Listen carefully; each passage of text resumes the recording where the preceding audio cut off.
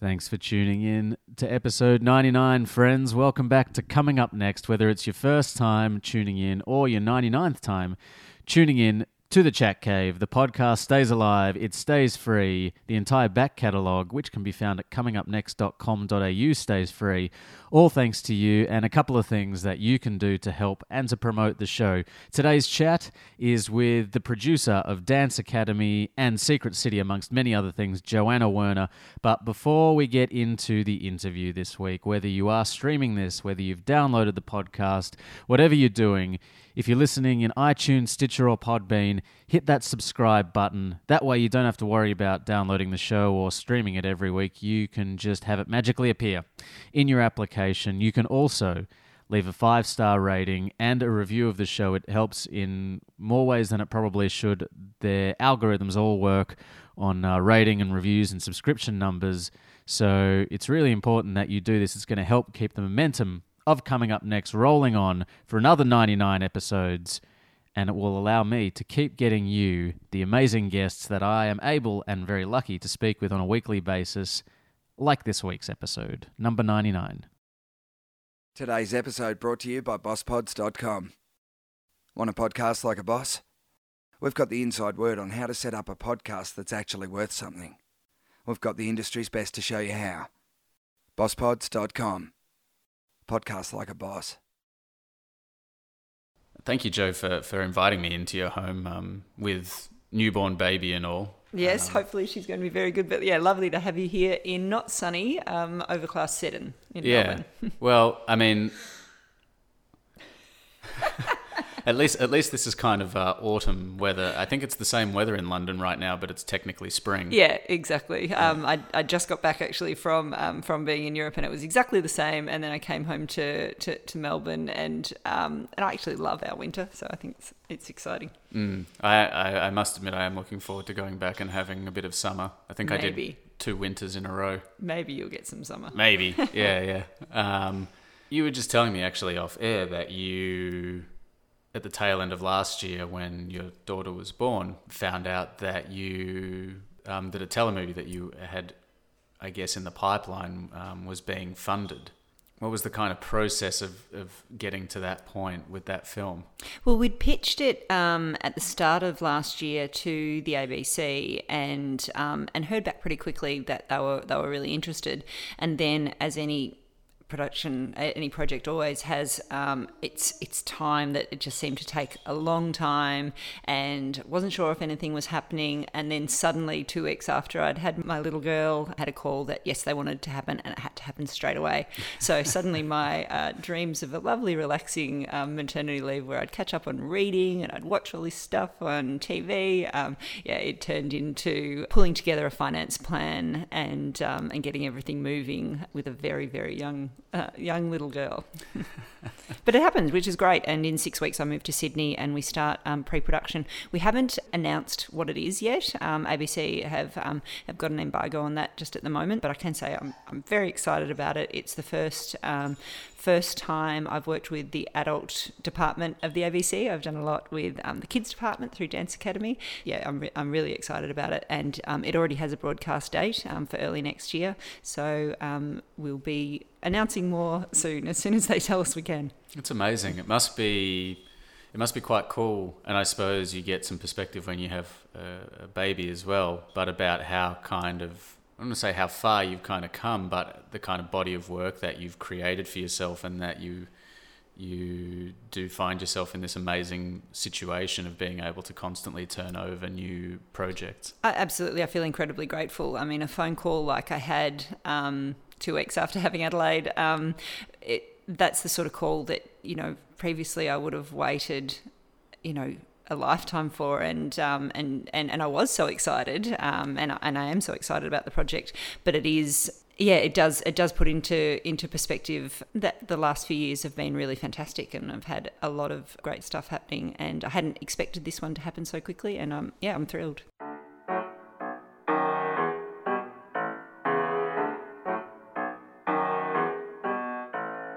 Joanna Werner is one of the most successful children's television producers of recent times. Her credits include Dance Academy, Elephant Princess, H2O, Just Add Water, and Ready for This.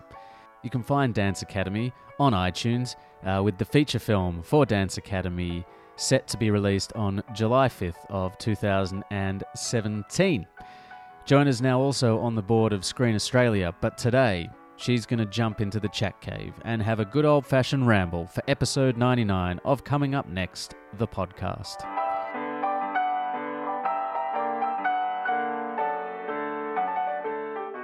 You grew up in regional Victoria, is that right? Yes, outside of Echuca, a little town called Gunbower, which is 300 people. Yeah, wow. Outside of that. How does someone from just outside of Echuca kind of create a career that where one of the last projects that you made involved filming and producing in the middle of Times Square and Battery Park in, one of the biggest cities in the world? I guess with a lot of luck and a lot of hard work. It's not something that I thought that I'd be doing when I grew up. I grew up on a lucerne farm, which is what horses eat. It's hay, and my mum's a teacher, and I don't know anyone in the industry. Growing up, we didn't even have media studies; wasn't a subject that was taught at my high school. And I had thought that I'd be an engineer because I wanted to do something that was in a leadership role that worked with the team to create an end product, and also potentially be in a role that a lot of women don't necessarily succeed at. And so I was going to do engineering, and at the last minute, I had a change of heart. I went to an open day at RMIT for their media studies course, and I just thought it sounded so exciting and fantastic. And I think I had some sort of thoughts of journalism, but really was excited about the possibilities of what it could bring. And then after I did Year 12, I got offered to do a traineeship in television and video production with the Rock of Stedford. Oh, wow. I don't know if you know the Rock of Stedford. It used to be a competition that high schools did that was 8 minutes of songs and choreography to music, and so that was an opportunity that I couldn't turn down, and so I deferred uni for a year and did worked in Sydney, and then came back and did the 3-year degree at RMIT in media studies. And it was probably week 3 of that course, the film and TV strand we were focusing on producing, and I just thought, well, that's exactly what I want to do. It sort of had the things that I was interested in from engineering, and it was leading a team of creative people to create an end product, and I really haven't thought of any other career since then. Growing up, you were quite into ballet, is that right? Yep, absolutely. From 4 years old, I was doing ballet every week, building up to 8 hours a week from when I was about 14. Doesn't mean I was good at it, but I liked it. Do you remember your first experience of creating or producing some form of entertainment or something, that first kind of experience that kind of informed the rest of your career, if that makes sense? Yeah, absolutely. And probably coming back to Rock of Stedford, actually, my little high school in Echuca, I'd been involved in our productions, and then I decided in year 11 that I would run it, and it just enthused. The whole school got behind it. It's 100 kids dancing on stage. We ended up getting through to the state finals and came second, and it was just this sort of crappy little high school which doesn't exist anymore, and it was technically classified as a disadvantaged school. The fact that we'd done something that everyone was so excited about and so positive, and that we came second in the state, it was and I choreographed that along with a close friend, and just it was this, and it had costumes, and it had we had to get the music produced, and it was sort of my first time of putting something that big together, and it really mattered, and it was something so positive, and I actually think that informed a lot of Dance Academy for me as well. There's a lot of similarities. So once you finished at RMIT, I mean, as someone who has had a lot of experience both on set, probably I assume in a production office as well, and at film school, what do you think the value is in going to film school? Well, I wouldn't be here if I hadn't gone to done my degree, and then in the final year of uni, I'd kind of felt like I'd been there for a long time, and I'd probably lost a little bit of interest in the pure academic side of it. I mean, you can only study and hand in essays so much, but I really started doing a lot of short films, and I started working with the VCA students, producing short films for directing students for the VCA, and that was just reignited a whole nother level of passion. And to be able to have access to the university's equipment and the ex-alumni, that's just something that I wouldn't have been able to do. So I know a lot of people go into film and TV because they have family or friend connections. I didn't have that, so for me, uni and studying was the pathway. And stepping outside of that, when you finished film school, and did you continue to produce other people's work in that way, or did you kind of step onto set in the workforce? A bit of both. So my first job out of uni was as a researcher on a reality TV show called Marry Me, and I had to find people who would surprise their partners by proposing to them on television with these big elaborate proposals. It was a hilarious job. And but then on the side I was producing a short film from the VCA, and that was probably the hardest thing I've ever done, doing something with your own credit card, that you're, as a producer, you're the location manager, production assistant, caterer, you're just everything, and trying to support the director to make a great short film. And yeah, that was hard. So I have such respect for young filmmakers, and believe me, it does get easier. It's so much easier to produce a $6 million feature film than it is to produce a $6,000 short film, because you've got the support. But so I was producing short films as well as getting any experience I could in the paid industry. So I was a runner on a feature film. I was a cable wrangler at the basketball for Foxtel. I was a first AD on music videos, but always trying to get short films up and financed so I could produce them, because the only way you can learn to produce is through producing. And then amongst that, there was a job advertised at Jonathan M. Schiff Productions, who was a company who did Ocean Girl and all these shows that I'd grown up watching and love, kids TV. And you never see a job advertised for a trainee producer, but that's what this was. So I applied along with about 550 other people. 550,000 of them? No, not yeah. There were about 500 to 600 applicants, yeah. And from lawyers to butchers to lots of people think they might like to be a producer. And I was really lucky and got the job. And I'm sure that was because I was actively trying to get short films up as well. So it showed that I just genuinely did want to be a producer. And then that was the best job I could have had in terms of training. I hear all these people who have been established in the industry for a long time that trained up through Crawford's and trained up maybe on something like All Saints, but shows that just repeated year after year. And that is so rare now. So I was very lucky to work for a company that had show after show of 26 half-hour episode children's shows with big production values, big visual effects, and I worked my way up, and within about 5 years I was producing a $13 million 26 half-hour series called H2O Just Add Water, oh, wow. which is about teenage mermaids, which went on to do 3 series and then another reincarnation, which is still going now and sold so incredibly well around the world. And so, yeah, just incredibly lucky to be able to have the opportunity to produce at a young age with big budgets. Just to track back for a second to the short films that you were referring to, what kind of ways did you go about raising funds for those? Well, again, this probably isn't.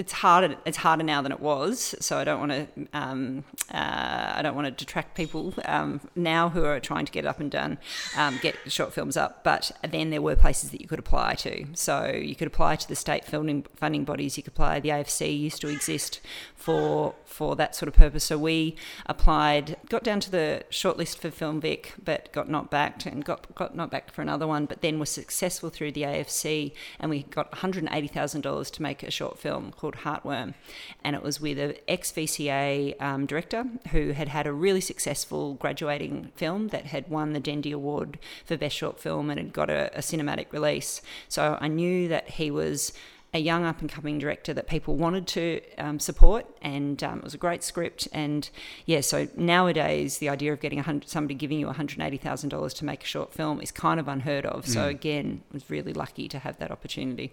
And then I went on to make a short feature with that same director, Ben Chessel, who's I continue to work with now, and has done his first feature and works a lot in TV, and you can never get him. I feel like I'm constantly offering him work, but everyone else has got him. But we did a 50-minute feature film through the SBS program that they had at that time, and they financed, I think, about 10 short features, and things like Jew Boy for Tony Krawitz. That was his, real calling card. And a lot of filmmakers got a real leg up through that sort of initiative. So again, that's something that doesn't exist at the moment. I hope something like that comes back again, because we just need these talent escalator programs to give people their first opportunities. Well, was last year that you were, or was it this year, that you've been put on the board of Screen Australia? This year, as well? yeah. I just had my first board meeting. Oh, wow. Yeah. How was that? Fantastic. Yeah, really, really fantastic. I feel very, very lucky to be on board. I suppose what sort of role would you, we're kind of skipping ahead here, but what kind of role do you see yourself taking on in that kind of capacity? Well, I'd like to be a champion for children's television, because I think it really needs one at the moment. The commercial networks don't want to put the money into live action kids drama because it's a lot more expensive than animation. And so shows that we all grew up loving and watching and that define your childhood, Round the Twist and Ocean Girl and Secret Valley, and an opportunity for kids to see themselves reflected, and so we're not all talking like Americans or like Peppa Pig.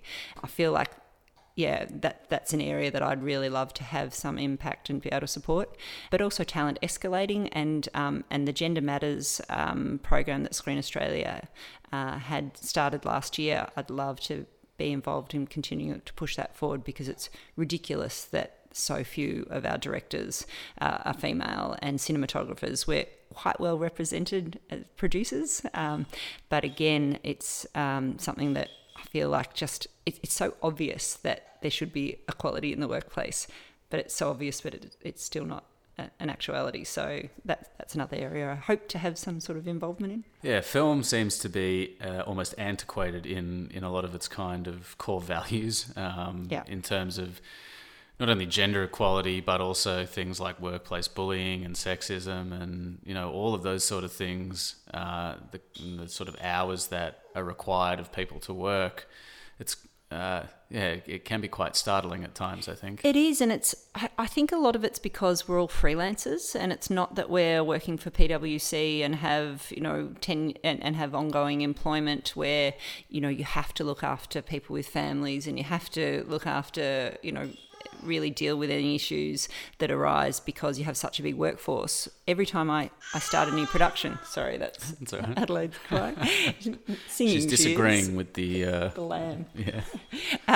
Every time I start a new production, I start a new special purpose vehicle company. You employ everybody from scratch. Everybody's sort of maybe on a 26 half-hour show like Dance Academy, when we quite often, as much as possible, got the same crew back. That was a really long lot of employment for people, but quite often you're on 4-week contracts or 3-month contracts. So to deal with issues that come up in other workplaces, I think sometimes it's easy to sweep them under the carpet a bit more because it's so short, and because when you hire someone, they're a freelancer, they're not your full-time employee. So I think it's certainly coming up as more of an issue, treating that all those issues still come up even in a freelance basis. I think it's also, to kind of expand on your point, I think particularly at the lower levels, there's a fear around losing your job or around not being given another job. So kind of putting up with whatever the circumstances are that you're kind of put into. And I just have to say, as a producer, that if I just think you have to not be afraid to speak up, because if anything happened in a workplace that I was in charge of that I wasn't aware of, I'd just be horrified to think if it had happened. And so I just think that if you're young and starting off, you absolutely don't have to put up with any of those situations. And yes, you have to work really hard, and yes, you have to probably do more hours than you'd like, and so can't complain about working hard. But no. You can complain, but you can make it known if there are uncomfortable situations, and nobody should ever in any workplace feel that they have to put up with that and think that it would jeopardise their future employment. Yeah, no, I Sorry, agree. I sound like I'm preaching, but I think it's really important. I agree with you. I just was working on a film where I felt like I was being treated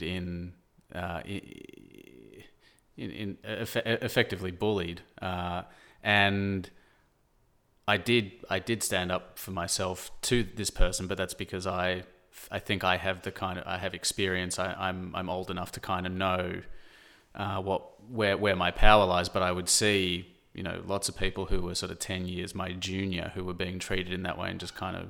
And you're meant to be so grateful to get a job and all that sort of stuff. And so I understand it can be a difficult situation, and I absolutely started from the ground up as well. But as you say, you just have to have the confidence to back yourself, and you have to have the confidence to be able to say something. But yeah, I would say again, you have to be prepared to work really hard, because I do think that some people come out of film school thinking, I'm a director, that's what I'm going to do. If you're not a director when you've just come out of film school. You've got to be prepared to do absolutely anything. And and I think sometimes the hard work can be a little bit of a surprise for some people when they start off as well. Yeah, it's certainly it's an endurance event. It's not a sprint. Absolutely. And that's what I found more and more now, and that's something that I really keep in mind. When I started off, I really had it in my head. I wanted to be a producer. I wanted to be a really young producer, and I wanted to get, you said all these, everyone does, I want to have my feature film done by this stage and all that sort of stuff. And now I realise actually it's a long career. I feel like I'm just starting, and I've got 30 years of work in front of me, and it can't do 80-hour week every week, and as you say, it can't be a sprint nonstop. Yeah. So when you were working for Jonathan Schiff, you said after a few years you were producing a $13 million series, and I suppose from that sort of point, what was the pathway for you into really establishing yourself as a producer and then creating your own production company from there? So I'd definitely done the hard years and hard work to earn that first shot at being a producer, and then that went well. I did another series with Jonathan Schiff called The Elephant Princess, and then a second series of H2O. On the first series, my technical title was associate producer, but on The Elephant Princess it was, and on the second series of H2O it was producer, and then on The Elephant Princess it was producer. So by that stage I'd met the fabulous creator and writer of Dance Academy, Sam Strauss, and she was a casting associate on the first series of H2O.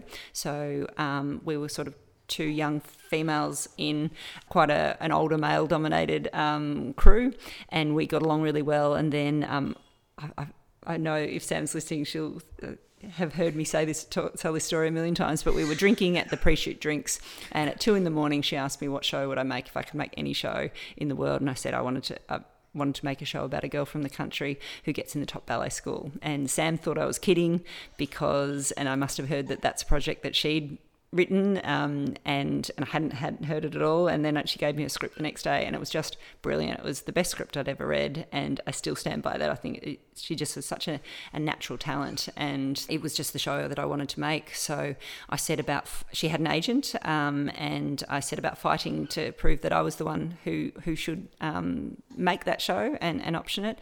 And then we went about developing it together. She'd done so much work and had mountains and mountains of development, and then over the course of producing H2O and then The Elephant Princess, we worked together and on weekends until we thought we can pitch this now. And I knew by that, and I thought by that stage I had enough experience to be able to hold my head up and say I'm a producer. So I started my own production company, and we pitched it to the ABC, and we pitched it to ZDF in Germany, who had been the partners that I'd worked with through my time with Jonathan Schiff, and they both said yes. And that's kind of unheard of as well, that we didn't pitch it around to 1 million people.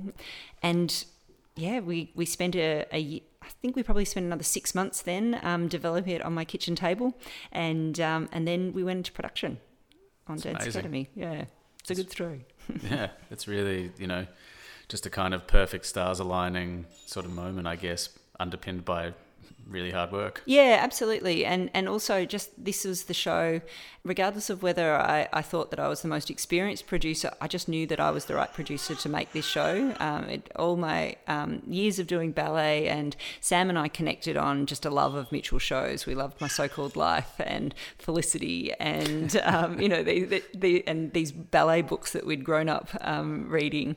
And so we just connected on such a creative level. And yeah, that just gave me the confidence confidence to absolutely go for it, to get Dance Academy up. So that's why I started the company, to make Dance Academy. It hadn't been something that I'd been planning for a long time and had... Sorry, Adelaide's just gotten louder. That's all right. But she likes Dance Academy. Yeah, she does. She's heard it a lot. And yeah, so I started the company for Dance Academy, and then to have that go into the first series, and then we went straight into a second series. We had to fight pretty hard to get a third series up because of the funding models. And just so, it's such a great thing to have been able to start the company and to have those 3 shows, 3 series back to back of Dance Academy. In terms of starting up your own production company, I guess you kind of had the experience of working for Jonathan Schiff's company. So to see, I guess, the kind of business side of running a company, but for anyone who would be interested in starting their own production company, how did you tackle the more business side of that world? You just have to make sure that you're surrounded by really good people. So I think one of my smart moves was that I went to the Australian Children's Television Foundation and asked them if they would come on board as executive producers, because I knew that I could go to the ABC and hold my head up and say, I've produced 3 series with X $1 million of budget, so I can deliver. But here are the Australian Children's Television Foundation with their years of experience acting as EPs and essentially as guarantors to say this show will be finished and it will be of a high standard. So it just gave them the assurance that it would be done. And the ACTF have just been such huge supporters of Dance Academy and of me throughout that time. So it was a really clever move, I think. Definitely. So I would say that if somebody's starting off, to have a mentor or an executive producer to come on board to help and to give assurance to the people you're pitching to that you'll deliver. And then I'd also say make sure you've got a great backup of a great lawyer and a great accountant. Yeah. My accountant's sort of my life guru, He's fantastic. He's supported me from when I was a student. I came to him with a bag full of receipts for 4 years worth of tax I hadn't done. And he sat down and helped me every bit of it, and he's helped me structure the business every step along the way. Yeah, wow. There's no accounting for accidental pun for good mentorship. Absolutely. So what is it about kids' TV for you that really ignites you? I just think that what it does for the audience is so important. At my high school, in health classes, our teacher didn't ever really teach us anything. She just put on episodes of Degrassi, and you grow up loving it. And when you're experiencing, such ups and downs of emotions as a teenager, to have things like books or shows or movies that can help you sort of make sense of it and reflect what you're going through back at you. I think it's a really, it's a special time to have, and stories matter during that time. And I think TV has a great opportunity to reach kids at a time in their lives when it can really make a difference. And I know through the feedback we've had about Dance Academy that it's mattered to people and it's had positive impact in their lives. What was it like for you when you started to see, we were talking off air about, getting feedback on your kind of creative endeavours. What was it like for you when you started to see the actual impact and the influence that this show that you guys had created was having? That was amazing. After I remember the first series we shot for 26 weeks, and it's all in a bit of a bubble. Nobody's heard of it. But then when we were shooting the final scenes of the second series, the first series had been on air, and we were filming on the steps of the Opera House, and there were just fans everywhere, and they were going bananas. And it's just such a different from the year previously when we'd been filming and nobody had a clue who we were. And you could see, from the reaction of the kids that the show mattered. And then our wonderful distributors in Germany took me and some of our cast to Europe for a publicity tour, and to see 100 people lining up in Berlin to see these kids from Australia was amazing, and to know that it had reached internationally. It must be quite a mind-blowing or kind of boggling experience. I had a quiet tear behind the toy counter in the store that we were doing the signing in. And some of the letters we've received are amazing. We received this one letter from a girl in Norway. She and her best friend had decided after watching Dance Academy to do dance classes, and they weren't ballet bodies, and they'd never thought of doing it, but it gave them the confidence. And then, tragically, her best friend was killed in the Oslo shootings, and she stayed in a house for months and didn't see any friends and couldn't come out of her shell again after this huge tragedy in her life. So she started watching Dance Academy again, which was something that they used to do together, and it was through watching that she decided that she should go back to dance classes. That's what her friend would want, and she sort of got back in touch with her other friends, and she just wrote to say thank you for helping her through such a difficult time in her life. Oh, wow. That sort of stuff makes that makes a huge impact on you. Definitely. So with the kind of success of Dance Academy, what did you see a lot of opportunities start to open up for you and for your production company? Yeah, the big one was this potential to do a feature film. I definitely, when I started the thought of wanting to be a producer, it was to make feature films. TV wasn't really something that anyone really thought about, and you kind of, it was definitely a lesser third cousin. And then when I got into work with television through Jonathan Schiff, I realised this is, TV is amazing. You get to do show after show rather than work for 4 years to do one feature. You get to hone your craft with script writing. I got all this experience with budgets and with crews and with visual effects that when you're doing one feature every 3 years, you just don't get. So I really felt like I was so lucky to get onto the TV thing a bit earlier than a lot of people. Now everyone wants to do TV. All the film production companies are now in TV. But I've been in TV now for 17 years, and so I feel like I was really lucky to get onto that early. But she agrees. You were lucky. It was absolutely a dream to do a feature. So the success of Dance Academy, the TV series, being able to then have this, that the feature might be a possibility, and now it's happened. That was sort of the biggest payoff you could have. So. The feature we spoke very briefly about before was shot in New York as well. What was that experience like for you as a producer, coordinating something in that sort of environment? We really wanted the feature film to be a big cinematic experience and to elevate from the TV show. And we'd already shot Sydney beautifully in the TV show. Our cinematographer Martin McGrath is an incredibly experienced feature cinematographer. He did Proof and Muriel's Wedding, and wow.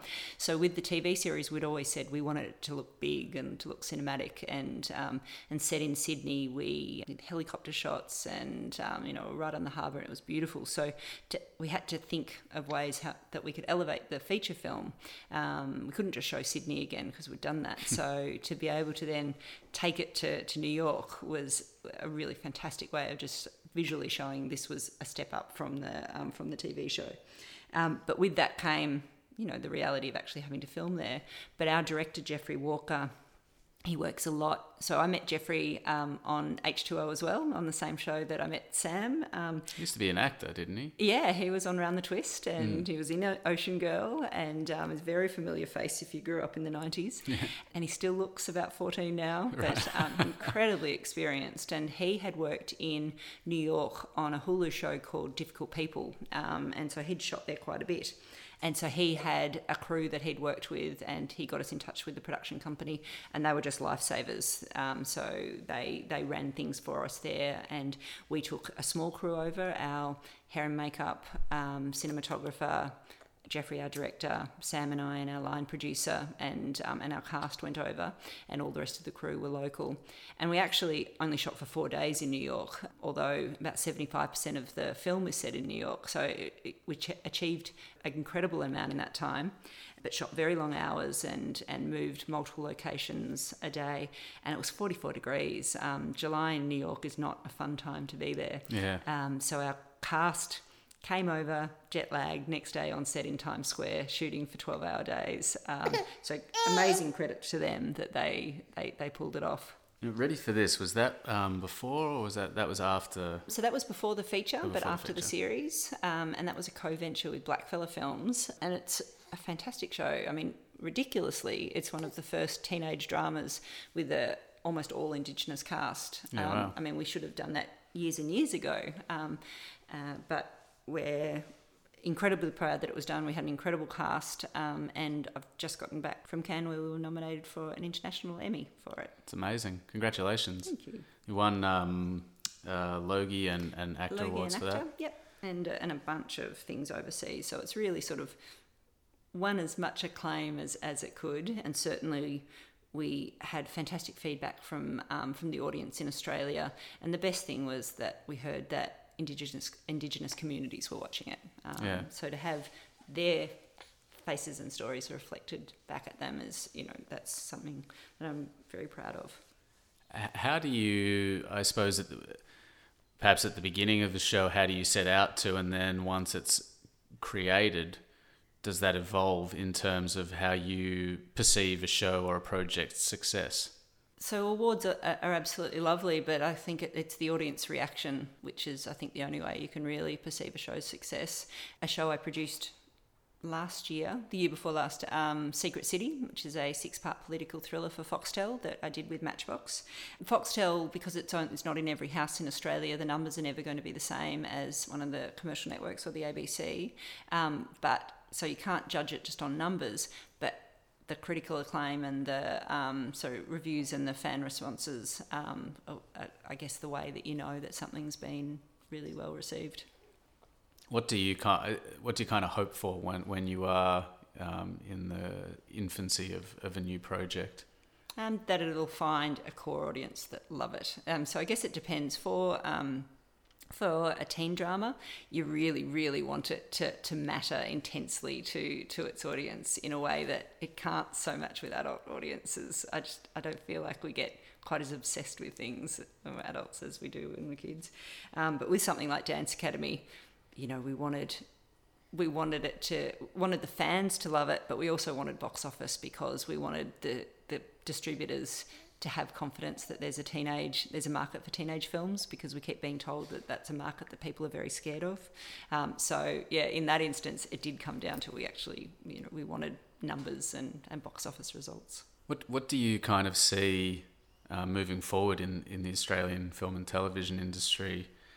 How do you see opportunities for young or early career producers and filmmakers? I do think it's a really hard environment because those factories of production, like there was with Crawford's and ongoing TV shows, are not there as much. The trend is towards shorter run things, 6 episodes, 6 1-hour episodes, and things like that. But I still think I think that people need to have a lot of initiative and to go out there and try to you do have to create the opportunities. But I think attachments are great, and really I'm surprised how few people really chase attachments. And so I always have try to make it work for people if they can. So I think people really need to go out there and chase it. It's not very tangible advice, but I do think attachments are fantastic, and I think you can only learn to be a producer or a director by producing or directing. So you need to be doing your own work. And I do think it's a great time in that respect, because technology has come a long way from when I was at uni in 2000, that you can make things yourself now, and that equipment is more accessible and editing is more accessible and things like that. Do you think Adelaide will be a ballet dancer / producer? I don't think so. We're hoping she might be a surfer or whatever she wants. It's probably something that I wouldn't encourage her to be an actor. I think being an actor is a really tough one, but if you want something and you love it, you got to chase it. Is her father in the biz as well? No, not at all. Not at all. Well, thank you so much, Joanna, for inviting me into your home and letting me hang out with Adelaide. Thank you. Shoot the breeze. I finish all of my conversations with one question. That question is, what makes you silly? Well, you have to be pretty silly to entertain a 4-month-old. So I would say I have excellent rapping baby rhyme skills. Rapping baby rhyme skills. What's your favourite rhyme, Adelaide? She'll have to tell you in a few months' time. But she's very impressed. She thinks I'm hilarious. Oh, yeah? Thank you so much, Joanna. Thank you.